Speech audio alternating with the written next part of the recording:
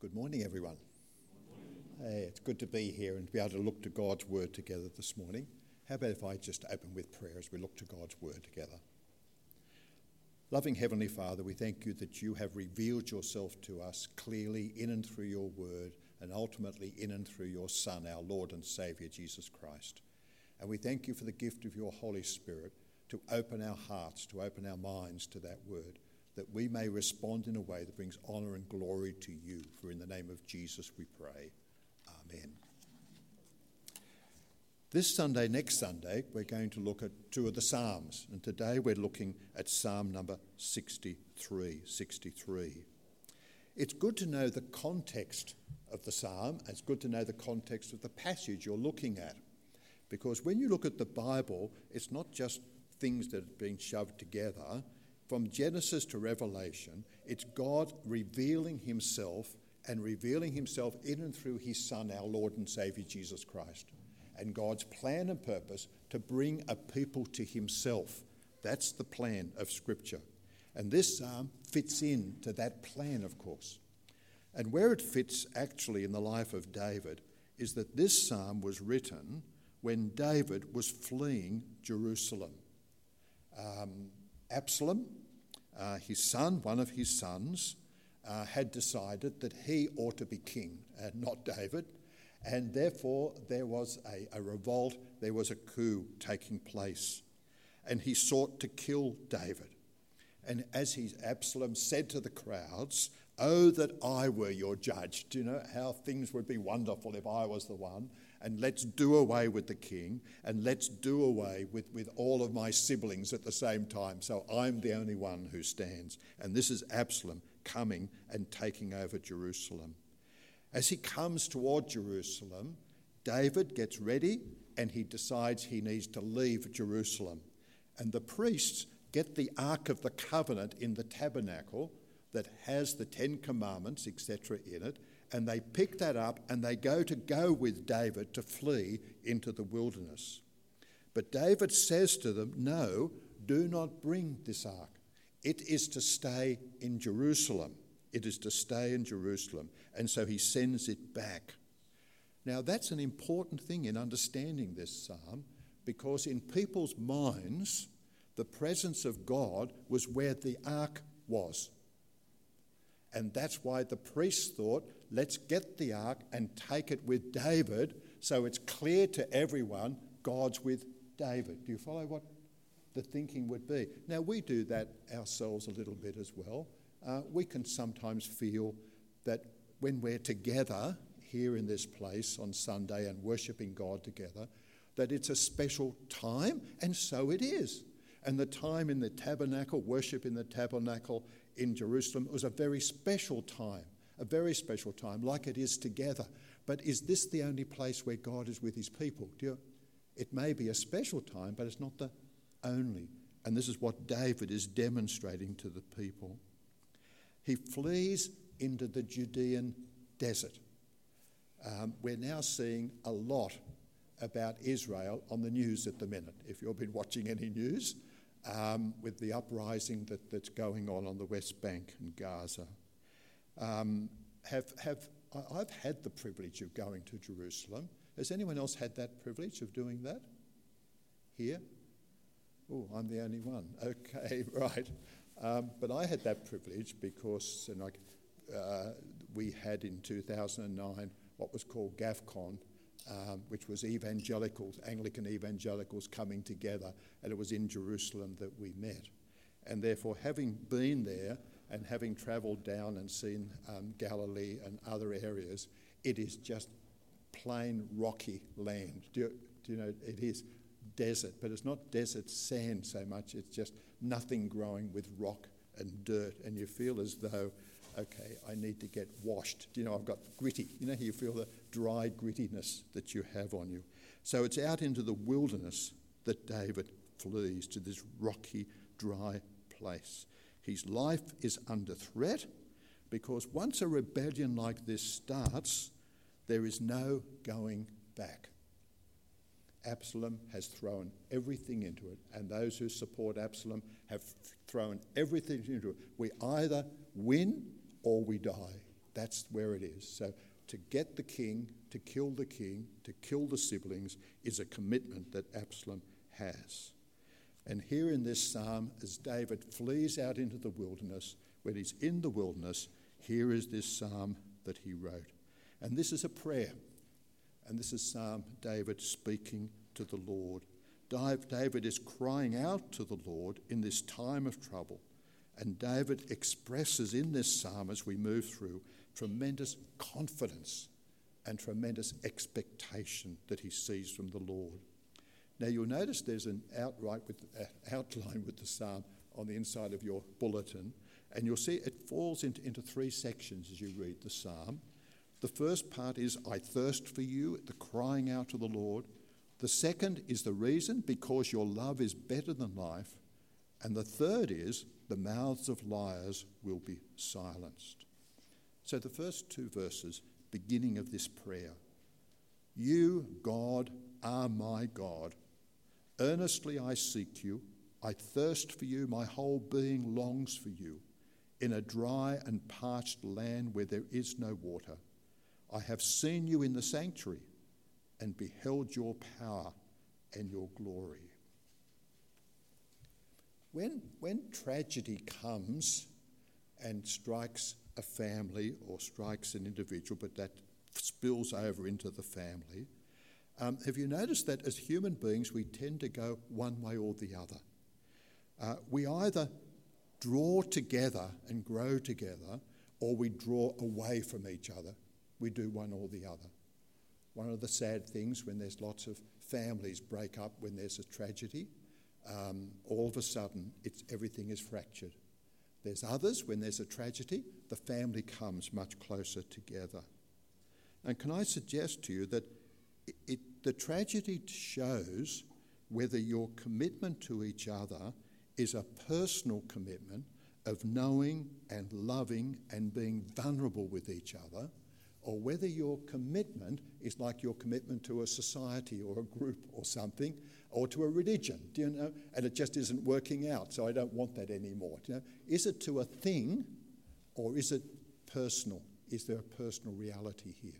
So is the commitment to a church, to Christian faith as you may see it, or religion, or is your commitment to a living God? Do you see that difference? And that comes out here within this psalm.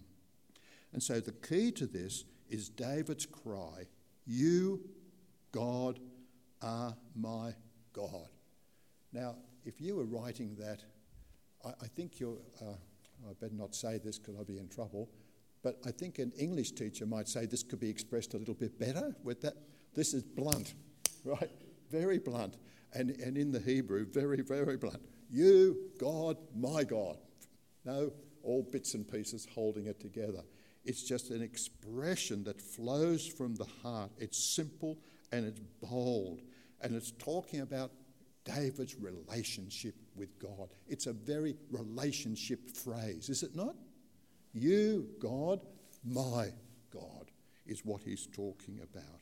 And he's relating back to the covenant that God made with Abraham. I will be your God, you will be my people. It's the agreement that God has made with his people that he's bringing to himself. And that's what David is expressing. You, God, are my God. You are my God. You know, in the writer of the Hebrews, writing to those early Christians, talks about this promise and this covenant and what the promise was and what the covenant means now, where we stand now.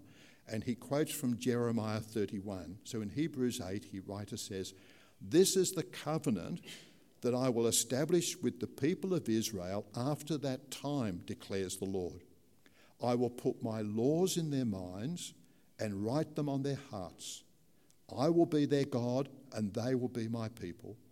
No longer will they teach their neighbour or say to one another, know the Lord, because they will all know me, from the least of them to the greatest.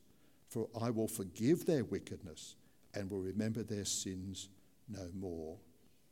The covenant as promised to Abraham is ultimately revealed in our Lord and Saviour Jesus Christ. And therefore it's no longer following a set of rules here. It's being placed in our hearts through the gift of the Spirit that our love for God, our knowledge for God, our long to please God. In knowing him, we long to be what he is calling us to be and what his Spirit gives us grace to be. For David, believing the promise, a personal God. And here he is in a dry and parched land. For us, we're not so much living in, can I say, Robinson is not a dry, parched land, in case you hadn't noticed at all. It's quite wet and green land. And therefore, for us, and what he's talking, what the Hebrews and Jeremiah was saying for the future, it is when we become spiritually dry. And we all have our ups and downs in life, do we? We all have good times, good weeks, bad weeks. It's the same. But there is a consistency that David is talking about, and a consistency that we're talking about here. The consistency is that God, you alone, can quench the thirst that I have, the emptiness that I have, the loss that I have within me. You alone can fill that. I've known it, and I believe you will continue to do it. Do you see? So David is looking out to the promise. We actually have the fulfillment of that promise in our Lord and Saviour Jesus Christ. And it's interesting, he says, this is because I have seen you in the sanctuary and behold your power and your glory. So see how he's talking about, yes, the ark is back there, it's in the tabernacle, and I remember those times that all together we came and worshipped you, we glorified you, we read your word, we seek to obey your word, listen to your word, back worshipping together in Jerusalem, singing and praying and reading scripture. And God, remember that you spoke to us, you moved us, we relied on the revelation of yourself, and we found grace in your word, and we grew in our love for you. That was a special time that you had for us, a special time. And so I remember that. And because I know that the same thing can happen here for me out in the wilderness now. Do you see how he looks back and says, this I remember clearly together. This is how you worked amongst us. And even though I'm feeling so out on my own and in the desert and dry, I know that you are the same God. And the same love and the same covenant and the same trust. It's for me whether I'm sitting in the tabernacle or whether I'm out in the desert. And that same love is whether I feel down and out and terrible today. Your love has not changed. Your grace has not changed. Your commitment to me has not changed. It remains still the same. So he reminds himself of what all this means. What does this mean? There's only one place where our deep inner longing to know and be known can be fulfilled, and that is in our Lord and Saviour Jesus Christ himself. In John 4, as we read, Jesus answered, "Everyone who drinks this water will be thirsty again, but whoever drinks the water I give them will never thirst. Indeed, the water I give them will become in them a spring of water, welling up to eternal life." Wonderful words. You can see those words, Jesus speaking to the Samaritan woman in that dry place, and the same words that David is remembering about God's promise. And why is this so? Why can this confidence be so? What is on about this? Why? Because your love is better than life. What a wonderful phrase, isn't it? Because God, your love for me is better than life. This is verse 3 on. Because your love is better than life, my lips will glorify you. I will praise you as long as I live, and in your name I will lift up my hands. I will be fully satisfied as with the richest of foods. With singing lips, with mouth, I will praise you. On my bed I remember you. I think of you through the watches of the night. Because you are my help, I sing in the shadow of your wings. I cling to you. Your right hand upholds me. David stops to remind himself about this personal relationship that God has brought him into with himself, how God has made himself known, and God has brought this response from him in his relationship with himself. Paul says this same sort of thing when he's on the road to Jerusalem and knows that the end is coming. He says, "Neither I count life dear unto myself, so that I might finish the course with joy." Because all that this world offers, great as it is, cannot satisfy, give peace and contentment, as knowing you, God, is the ultimate peace and contentment. And knowing God ultimately explains the world in which I live and allows me to enjoy the world in which I live, enjoy it to the full. You know, there is quoted, "Eat, drink and be merry, for tomorrow you die." Do you know where that comes from? It comes from the book of Ecclesiastes.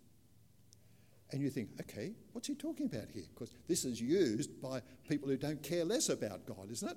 But what the writer of Ecclesiastes said, because God, you are my God, and because of the close relationship I have with you, and because this world you've given me for me to enjoy you and enjoy this world in which you've given me, therefore I'm going to enjoy it to the full.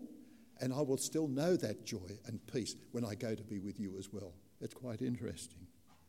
But here, because all the world offers, it can't give. It's only in Christ can we have that peace and joy.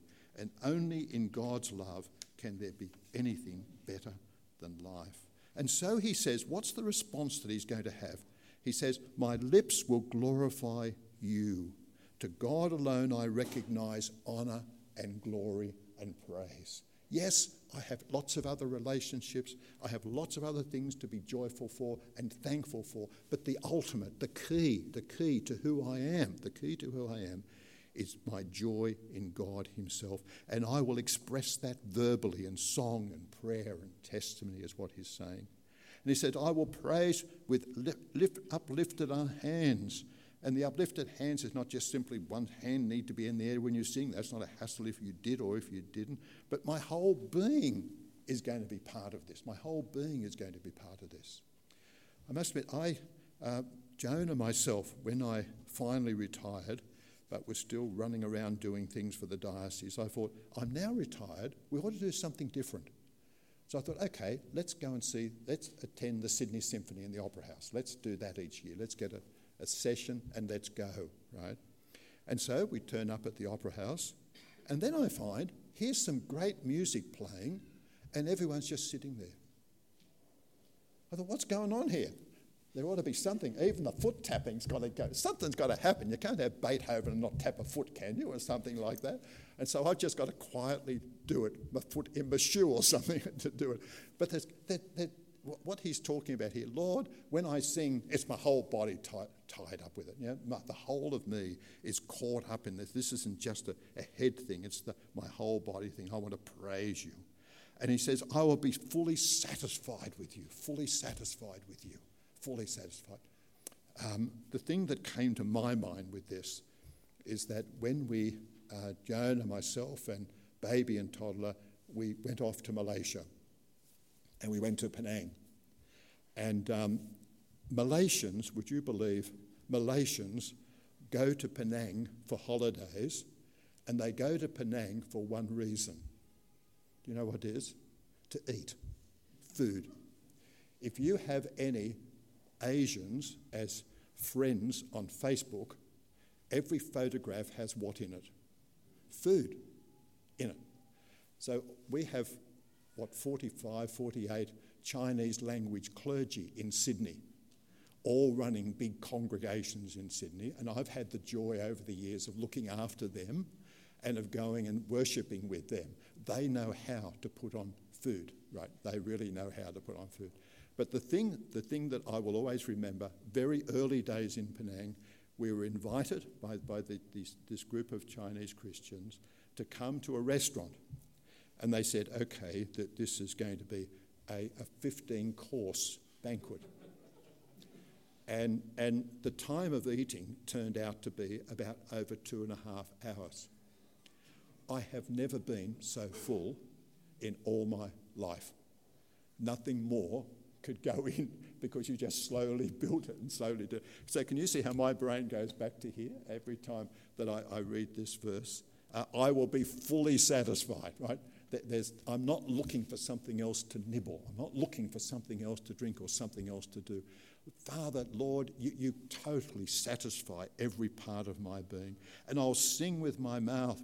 I will sing with my lips, with my mouth. I will praise you forever. My praise will come from deep within and be filled with joy for you.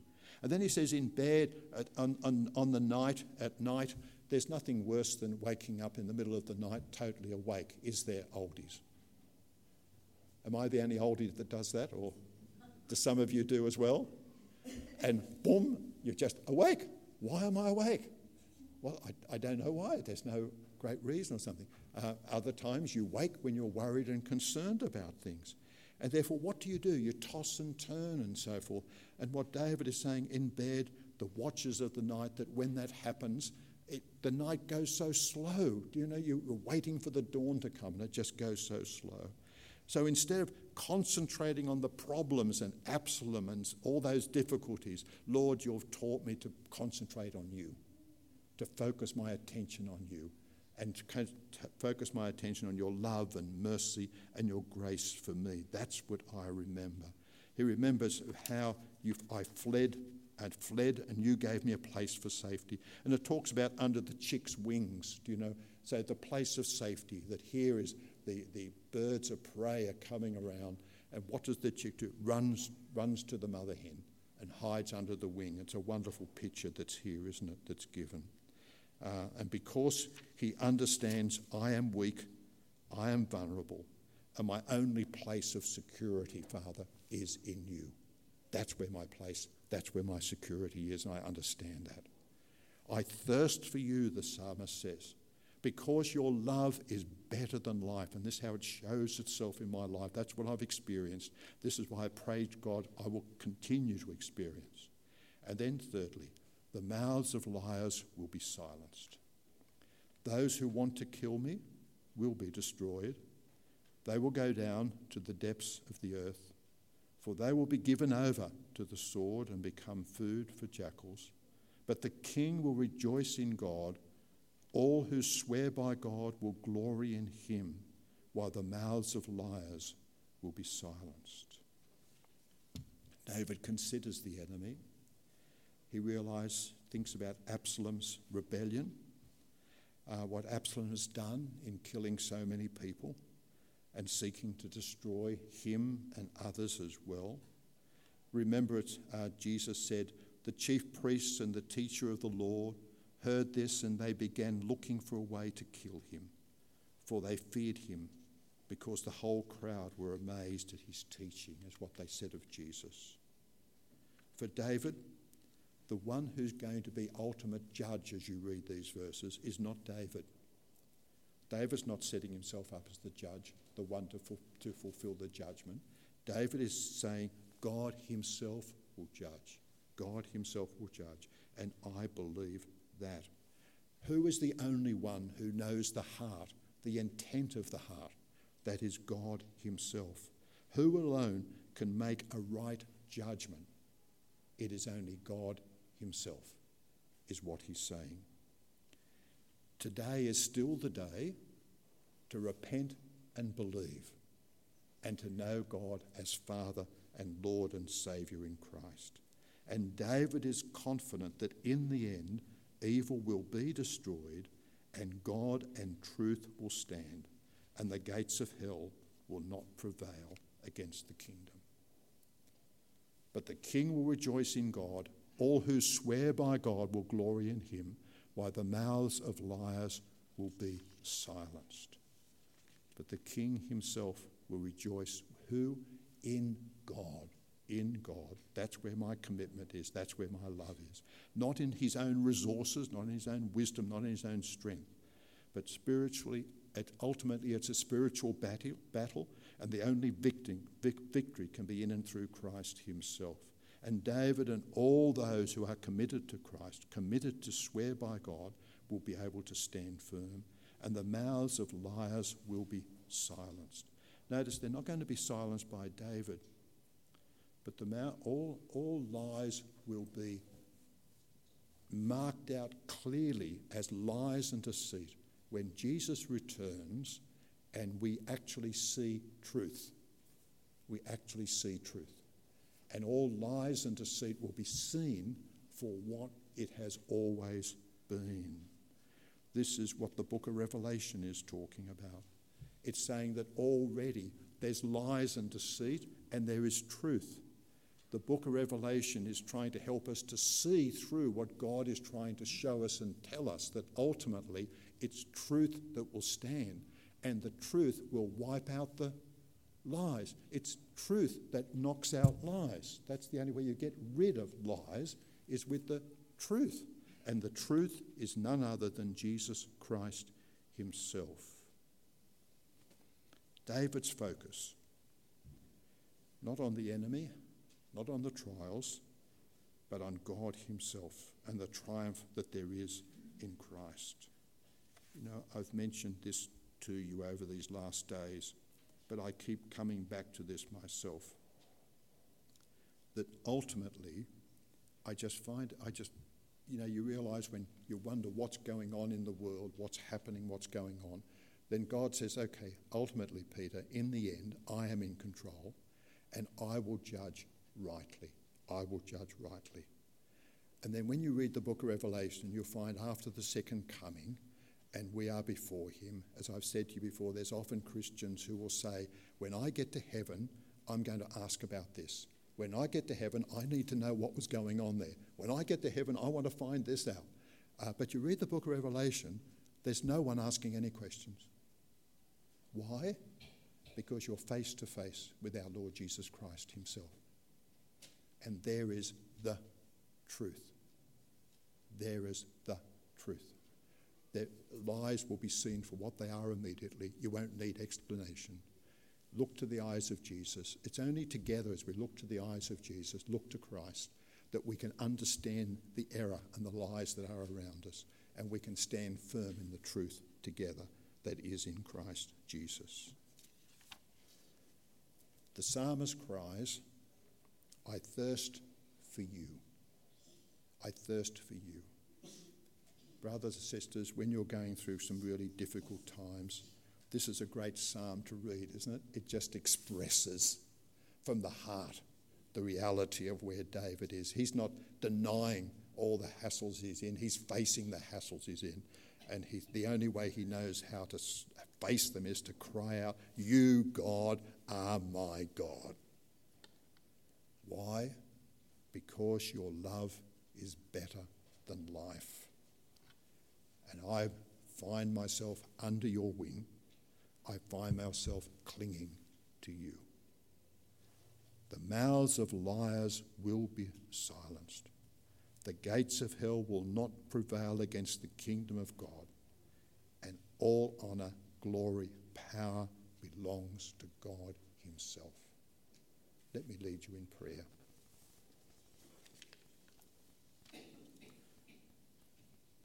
Father, we thank you for this word that you've given us. We thank you, Lord, where we see that it's the heart that you touch us, and that, Lord, we are able to cry out, you, God, are my God. Because of your love for us, you've made yourself known to us, and that you long that we know you in a deeper, more personal way. You've revealed yourself through your word and through your Son. And we thank you, Lord, in fellowship together, we can read your word, study your word, pray about this word, and understand more about our relationship with you.